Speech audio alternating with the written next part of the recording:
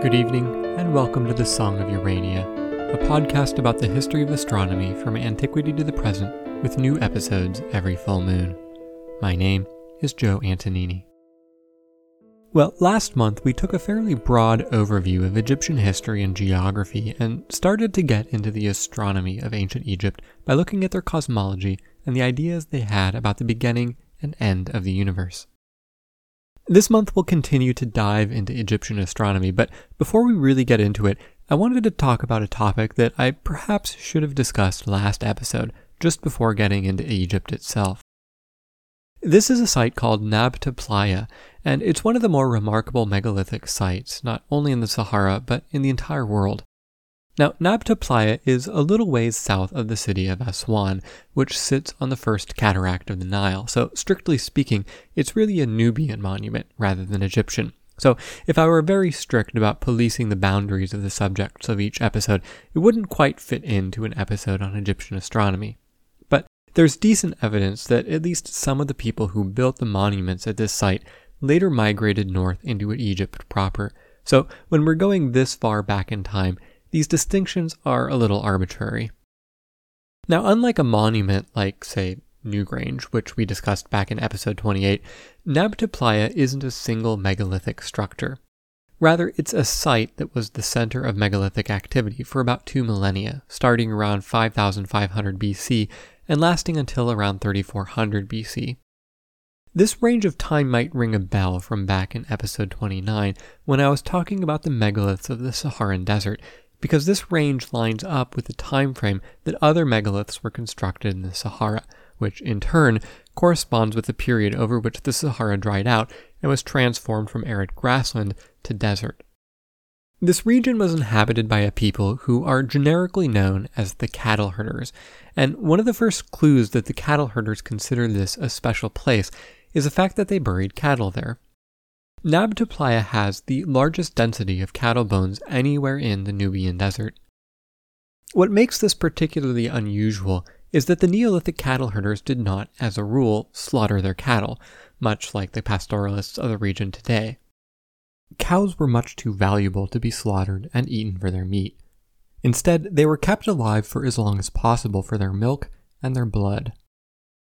Getting the milk is straightforward enough, but for the blood, roughly once a month they would cut a cow's vein, fill up a vessel with the blood, and then patch up the wound.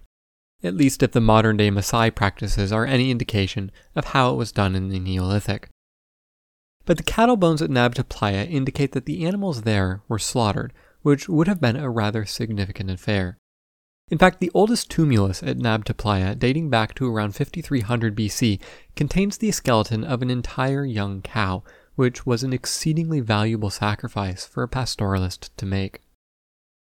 Archaeologists haven't only found the bones of cows at Nabta Playa. There are also a number of human skeletons buried there as well, all of which were placed on their sides in a crouching position, oriented with their heads towards the west and facing south. Based on these skeletons, archaeologists have been able to infer that the people who lived in this region during the Neolithic were generally of good health, especially when compared to the skeletons of the later sedentary Egyptians. Well, the Nabta Playa site contains about 30 megaliths, but 3 in particular stand out. The best known is a megalith called Calendar Circle. Now, calling this structure a megalith might be overstating things a bit. Perhaps it's more appropriate to just call it a lith.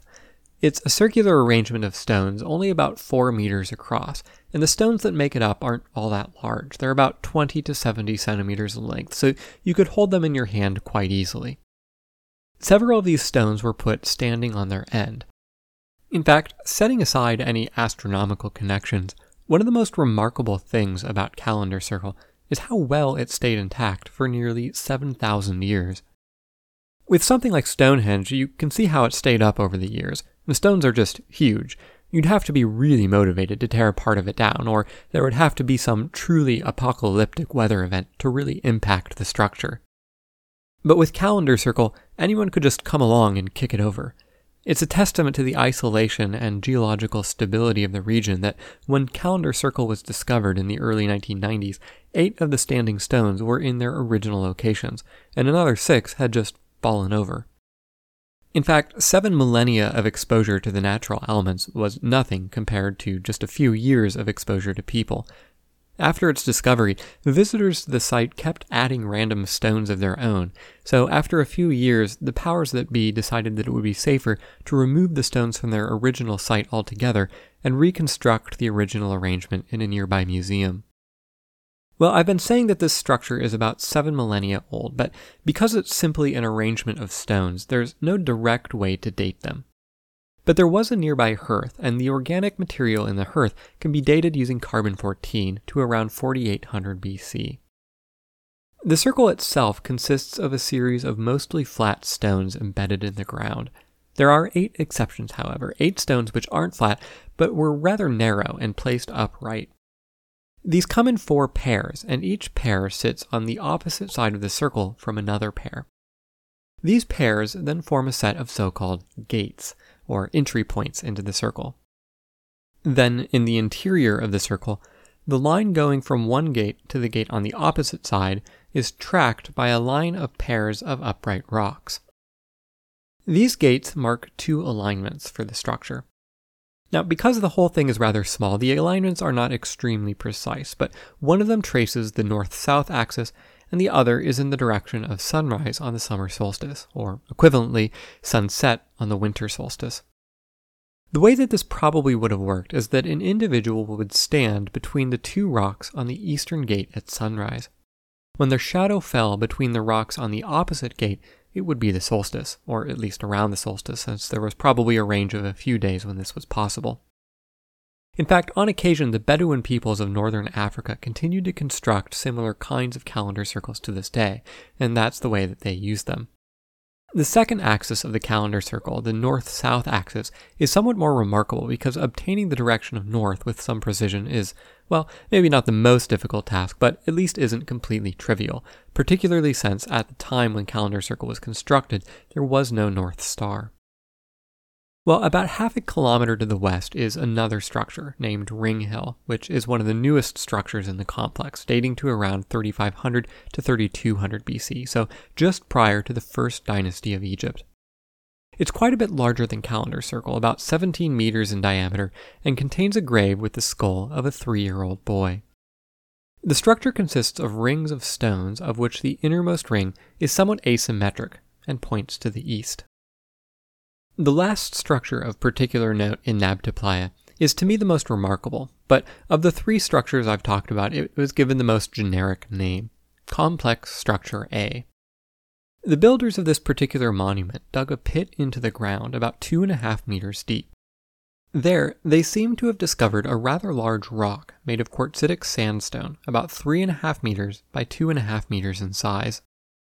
The rock probably had a rather flat top to begin with, but the builders went to extra effort to smooth the top of this stone. Then they filled the pit back up with sand, and as they did so, they suspended a second rock above the table rock in the sand. This second rock is known as the cow stone, because it was shaped in a way that vaguely resembles a cow with a projecting bulge that looks like its head. Then, with a cow stone suspended above the table stone, they completely filled the pit with sand, burying both the stones, and added several large stones on top above ground. How the builders discovered these particular rocks is something of a mystery. They would have had to have gone to some effort to dig deep enough to find the table rock, and the area is not conducive to groundwater, so it's unlikely that they would have happened to have been digging wells in the area and accidentally stumbled upon it. But this structure seems to have been of some significance for the people who built it, not only because of the effort they clearly went to construct it, but due to its relationship with the surrounding structures. Many of the other megaliths at Nabta Playa were built along 3 lines that radiate out from this structure. What's rather intriguing about these 3 radial lines is that they don't correspond to any of the usual axes we see in megalithic structures, like east-west, north-south, or the solstice sunrise and sunsets. However, if the structures were built in the range of 4300 to 4100 BC, which is consistent with the available evidence, then the first axis lines up with a point on the horizon where the star Arcturus rises, which is the brightest star in the northern hemisphere. The second lines up with the location where the stars of Orion's belt rise, and the third with the location where Sirius and Alpha Centauri rise, the brightest and third brightest stars in the night sky, respectively. Well, the ceremonial center at Nabta Playa appears to have been abandoned around the middle of the 4th millennium BC, which, perhaps not coincidentally, is when the desiccation process of the Sahara largely finished, and the peoples of the Sahara appear to have moved into more permanent settlements in the Nile River Valley, and recorded Egyptian history begins just a few centuries later.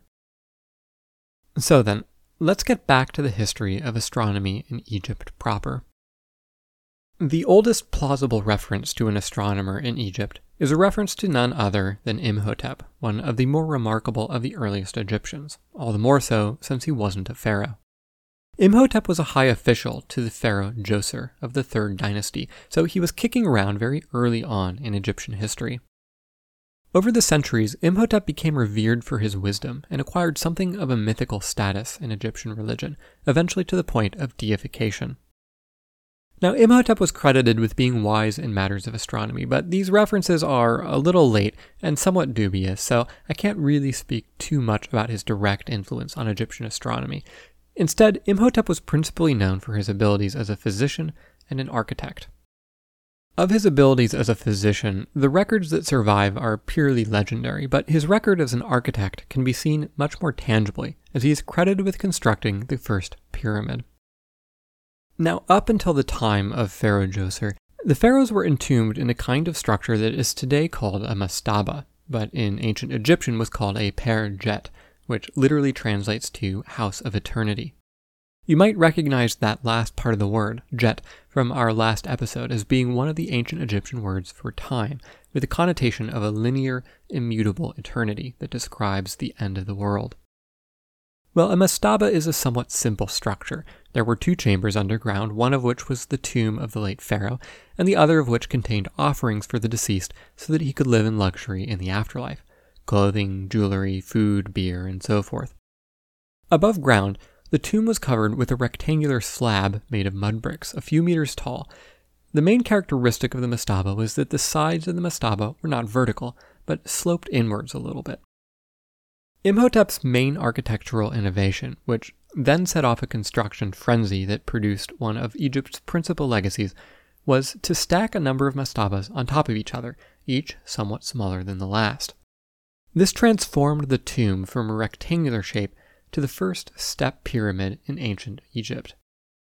After Imhotep, later pharaohs took this design and refined it, or probably more precisely, their unnamed architects took this design and refined it. Although it's not too hard to see the stacked mastaba structure of Djoser's pyramid once you know to look for it, after a few generations, the architects ditched this connection to their roots, and the pyramids started to be built towards the Platonic ideal of the pyramid shape that we all know and love. The pyramids are, without a doubt, the most prominent relic of ancient Egypt in the popular consciousness, so I should probably say a few words about their astronomical connections. Now, one of the things to say about them is that they are very, very old. The pyramids all date to the beginning of the Old Kingdom. The vast majority of them were constructed during the 4th dynasty, around 2600 to 2500 BC, and by the end of the 6th dynasty, pharaohs had essentially stopped constructing pyramids. So, although pyramids are the first thing we think of when we think of ancient Egypt, there was actually only a relatively short period of time in Egypt's long history when they built them. Part of the reason for their construction being rather short-lived in the long sweep of Egyptian history is that they were in some ways victims of their own prominence. The early pyramids at Giza were constructed not too far away from the capital of Memphis, where Upper Egypt and Lower Egypt meet, and they are just tremendously large. You really can't miss them. And, of course, in keeping with ancient Egyptian beliefs about the afterworld, these huge pyramids were stuffed full of unimaginable riches for the dead pharaoh to enjoy in the afterlife: gold, silver, jewels, you name it. So it's perhaps not all that surprising that right after these enormous monuments are erected and filled with enormous wealth, they were almost immediately robbed. The pyramids ended up acting as giant flashing neon advertisements, telling everyone in the area where all the valuables to steal were. So in the subsequent 24 dynasties, pharaohs generally preferred to construct their tombs in somewhat more out-of-the-way places and with less prominent exteriors. Now, the pyramids of ancient Egypt are remarkable for a number of different reasons. But from an astronomical perspective, certainly the most remarkable feature is their alignment. Now, I've been talking about various megaliths across Europe and the Sahara for the past couple of episodes, and throughout all this, I've been remarking on the alignments of these monuments, how they're not randomly oriented, but point in special, astronomically significant directions, like east and west, or towards the location of sunrise or sunset on the solstice. But the ancient Egyptian pyramids take these alignments to an entirely new level. In the case of many of the megaliths I've talked about, the alignment is certainly there, but it's generally not extremely precise. For others, it's not obvious in any individual cases, but can only be seen from looking at the statistical distribution of orientations across many similar megaliths. But in the case of the ancient Egyptian pyramids, these alignments are an order of magnitude better than anything that came before, and in fact are better than anything that came after as well, for probably more than a millennium. All the pyramids are aligned to the cardinal directions of north, south, east, and west to within half a degree, and in most cases the alignment is much better, averaging between 10 and 15 arc minutes. In the case of the largest pyramid, Khufu's pyramid in the Giza complex, the discrepancy with the cardinal directions is a mere 3 arc minutes. To put this in perspective, the base of the pyramid is 230 meters long, so this would mean that the northern corner is only 20 centimeters east of north relative to the southern corner. So just how did the builders of these pyramids get them so well aligned? Well, I wish I could tell you, as does every other Egyptologist, but this is perhaps one of the great mysteries in archaeoastronomy. That said, although the techniques of the ancient Egyptians are not known definitively, you won't be surprised to hear that scholars have ideas. Now, one of the clues that the Egyptians inadvertently left us is in 2 rather surprising facts about the alignments of the pyramids. The first is that the discrepancies from the true cardinal directions are not random. Instead, the discrepancies are all biased in the same direction, counterclockwise.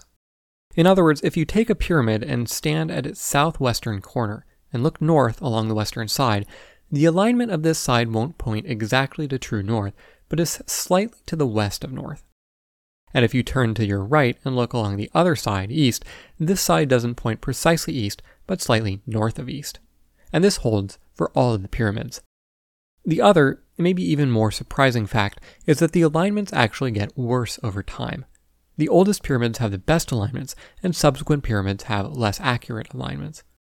You might expect that as the Egyptians built more pyramids, they would have gotten better at it, and the alignments would have improved over time as they refined their techniques. But this isn't so. What we do know for sure is that there was an apparently important ritual associated with setting the alignment of the pyramids and laying their foundations, which is known as the cutting of the cord ceremony.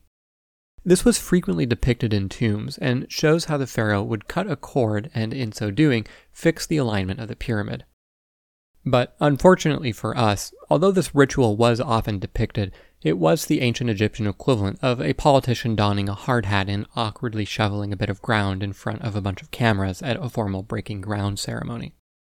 How the architects did the actual work to determine the alignment itself before the ceremony was unfortunately not depicted. One of the theories as to how the Egyptians aligned the pyramids has it that they used the circumpolar stars. The first theory of this kind identifies 2 stars in particular for this, Kochab and Mizar. Kochab is the second brightest star in Ursa Minor, and it's at the end of the Little Dipper, and Mizar is in Ursa Major, being the middle star of the handle of the Big Dipper. Incidentally, Mizar is very close to a slightly fainter star called Alcor, and in the ancient world, these 2 stars were used as a test of your eyesight. If you could see both Mizar and Alcor, your vision was considered good, and if not, it was bad. In fact, the Japanese took this test a step further and called Alcor Jumyoboshi, or the longevity star, because if you couldn't see it, your eyesight was so bad that you probably were not long for this world. So, the next time you're out at night and see the Big Dipper, check to see if you can find Alcor next to Mizar. Hopefully for your health, you can. And to digress yet a little further, it's often the case that 2 stars that are close to each other on the sky have nothing whatsoever to do with each other in real space. One is oftentimes much further away than the other, but they just happen to line up very close together on our sky. We call these pairs of stars double stars, or optical doubles, as opposed to binary stars, where the two stars are actually gravitationally bound to each other. Well, as it happens, Mizar and Alcor are in fact a gravitationally bound system, and what's more, the stars Mizar and Alcor are themselves not individual stars. Mizar is a quadruple star system, and Alcor is a binary star system, so the whole thing is actually 6 stars that are gravitationally bound together. So, when you find Mizar and Alcor on the sky, know that you're actually looking at a sextuple star system. Well, at any rate, Mizar and Kochab were 2 stars that the Egyptians may have used to align their pyramids. At the time, around the middle of the 3rd millennium BC, the north celestial pole was quite a ways away from where it is today, due to the precession of the equinoxes. Today, we're rather lucky in that Polaris is a fairly bright star and also fairly close to the pole, so it makes for a good guide on the sky. But at the time that the pyramids were constructed, the closest star to the north celestial pole was Thuban, the brightest star in the constellation Draco. In 2830 BC, Thuban actually came quite close to the north celestial pole, being off by only 1/10 of a degree.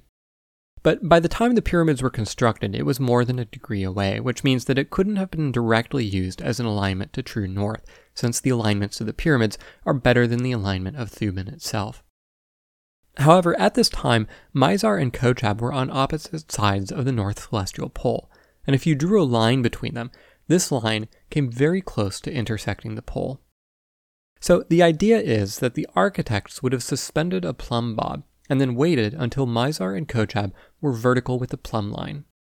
By finding the direction where the plumb line covered up both Mizar and Kochab, they would have an alignment to north. One of the nice features of this theory is that as the decades progressed, the precession of the equinoxes would have led to this line between Mizar and Kochab drifting farther and farther from the celestial pole, so the alignments of the pyramids would have gotten worse over time, which is what we observe. And if they had done this alignment in a systematic way, always putting Mizar on top of Kochab, the alignments also would have been biased in one direction, which we also observe. So the theory has a few nice properties, but it has a couple of problems too. The first is that one of the earliest pyramids, and the biggest, Khufu's pyramid, is just too precisely aligned. The pyramid would have had to have been built about a century later than its accepted date of construction for its alignment to be explained by these 2 stars. Another theory uses 2 other stars, Phecda and Megrez, both of which are in Ursa Major. These are on the same side of the north celestial pole, but the principle remains the same, and the alignment fits better with the construction of Khufu's pyramid. But a more fundamental problem with both of these theories is that they beg the question of how the Egyptian astronomers determined that these stars were so closely aligned to the north celestial pole in the first place. Somehow, they would have had to have some other independent measurement of true north, so that they knew that the line between Mizar and Kochab, or Phecda and Megrez, was a good measure of true north. But what method this could have been is unclear. There are a couple of other possible techniques to measure north, and these generally rely on the position of the sun rather than the nighttime stars.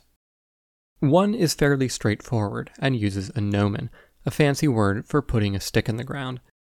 You watch the shadow the stick casts due to the sun and trace out its path over the course of the day. Then you take a measuring tape and you find pairs of points on opposite sides of the path that are the same distance from the gnomon. Then draw a line connecting these points and find the midpoint on this line. Finally, you draw a second line from the gnomon to this halfway point, and this is the direction of true north. This is a pretty basic technique that doesn't require a lot of fancy equipment to do, but the main problem is, once again, the quality of the alignments. It's hard to do this well enough to get an alignment that is as good as we see with the pyramids. Even if you're being very careful, the sun itself is an extended disk on the sky, so the shadow it casts is not perfectly sharp. If you use a pinhole, you can overcome this issue and get a sufficiently precise alignment, but there's no evidence that the Egyptians used pinholes for their measurements. Another approach is literally orthogonal to the other approaches. Rather than find the direction of north, you find the direction of east. All you need for this is to find the location of sunrise on the equinox. But once again, this just kicks the can down the road, how do you know the date of the equinox? We saw in our tour of Greek astronomy that it wasn't until quite late that the Greek astronomers had determined the equinox reasonably precisely, and they had to build specialized equipment like an equatorial ring in order to get it. And we have no evidence that the Egyptians built anything like that more than 1,000 years earlier. So the whole thing around the quality of the alignments of the Egyptian pyramids remains something of a mystery. If you can figure it out, well, you won't get a Nobel Prize because there's no prize for the history of Egyptian astronomy, but it would be a pretty cool thing to put on your resume. Well, aside from their remarkable orientations, the Egyptian pyramids have a few other astronomical connections. The first is cosmological, and has to do with the fact that they are oriented towards the cardinal directions at all.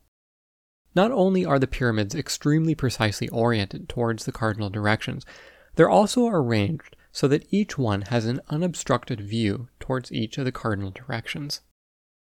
In order to make this possible, many of them were built along a diagonal line that extends southeast and northwest.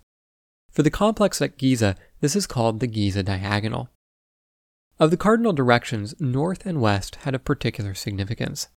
North was the location of the circumpolar stars, which were associated with immortality since they never set. And west was where the sun set and was the entrance to the Duat, or the underworld.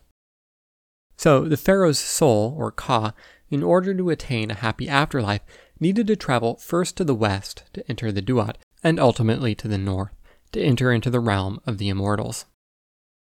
The architects of the pyramids constructed them in such a way as to aid the pharaoh's Ka in this journey. We can see this most clearly in the largest pyramid, called Khufu's pyramid. Khufu's pyramid has 3 main chambers: the king's chamber, where the pharaoh was buried, the queen's chamber, and the so-called subterranean chamber. The purpose of this last chamber is somewhat unclear. It's the lowest of the 3, and it's possible that it may have originally been intended to be the tomb of the pharaoh, but was abandoned for this purpose for some reason during construction. Astronomically, the most interesting feature was connected to the king's chamber. The king's chamber has a pair of shafts, one attached to the north wall and the other attached to the south wall. These both extend horizontally a short ways, and then have a bend in them where they start to rise upward at a steep angle, eventually hitting the edge of the pyramid and exposing the shaft to the outside air.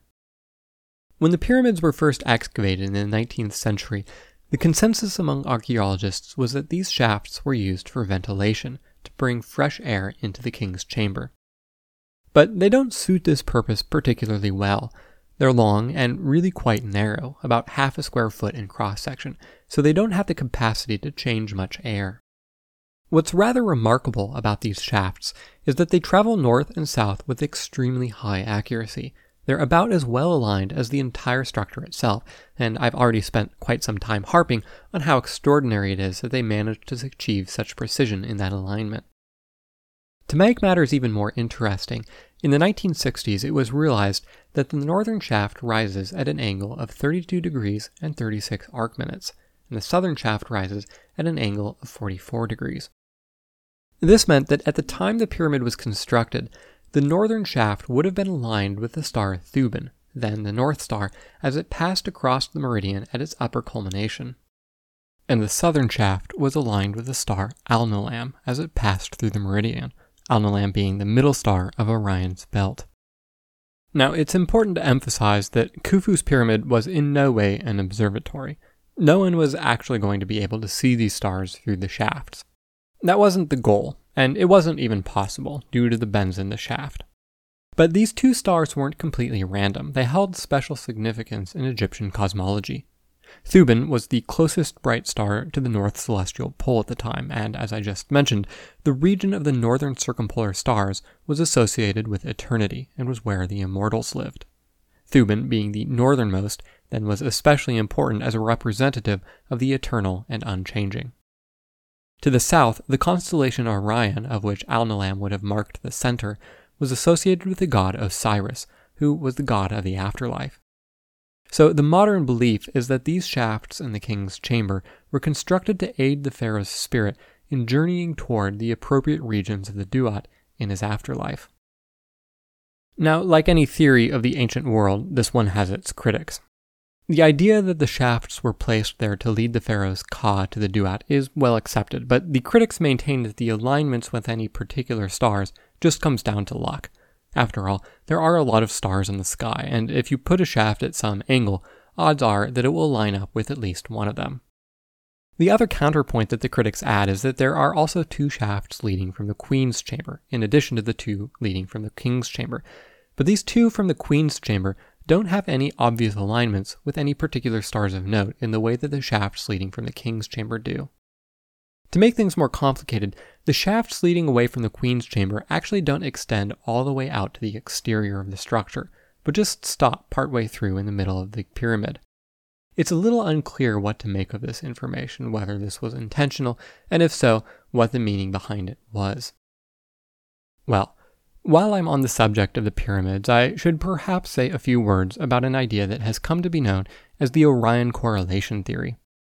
If you are of a certain generation, you may be familiar with this idea. It garnered some popularity in the media in the 1990s, so if you were watching a lot of TV around that time, you might already be familiar with it. It holds that the placement of the 3 main pyramids of the Giza complex was carefully chosen to mimic the positions of the stars in Orion's belt. Now, I mentioned already that in order to give each pyramid an unobstructed view of the cardinal directions, the Giza pyramids were placed at a diagonal to each other. But the 3 pyramids don't fall exactly along a straight line. There's a bit of a bend, and they also aren't equally spaced apart. In the 1980s, an author named Robert Bauval noticed that the spacings and angles between these 3 pyramids matched fairly closely to the 3 stars of Orion's belt, which also aren't precisely in a straight line and also aren't exactly the same distance from one another. Furthermore, the angle that the stars of Orion's belt make with respect to north is also very roughly the angle that the Giza diagonal makes with respect to north. But that's about all there is to this idea, and there's a few big problems with it. The first is that the angle with respect to north really isn't all that close when you correct for the precession of the equinoxes. The pyramids are at 38 degrees, whereas Orion's belt at the time the pyramids were constructed was at closer to 50 degrees. Furthermore, if the pyramids are meant to be a reproduction of the heavens on Earth, there's another problem, which is that you'd have to flip it north-south in order to get the bend to go in the same direction as it does on the sky. The final problem is that there's just not much more you can say about it. To quote Wolfgang Pauli, it's an idea that's not even wrong. There's really no further evidence that the Egyptians built these particular pyramids with Orion's belt in mind. It's true that Orion had special significance for the ancient Egyptians, was the constellation of Osiris, who was the god of the afterlife, but the ancient Egyptians had associations with lots of different stars in the sky. And with only 3 points, there's just a very good chance that you will match up with some set of 3 stars on the sky. If you draw 3 dots on a piece of paper, odds are that there will be some configuration of 3 stars that reasonably closely matches the configuration you drew. So, although it's an idea that captured the popular imagination for a time, it's never been taken seriously by professional Egyptologists. Perhaps the best thing that the idea has going for it is that it's at least less outlandish than the idea that the pyramids were built by space aliens. Well, I think that this is as good a place as any to pause for this month. Next month, I'll try to wrap up our tour of Egyptian astronomy by looking at a few of the astronomers whose names have survived down to us, along with the instruments they used for their observations. I hope you'll join me then. Until the next full moon, good night and clear skies.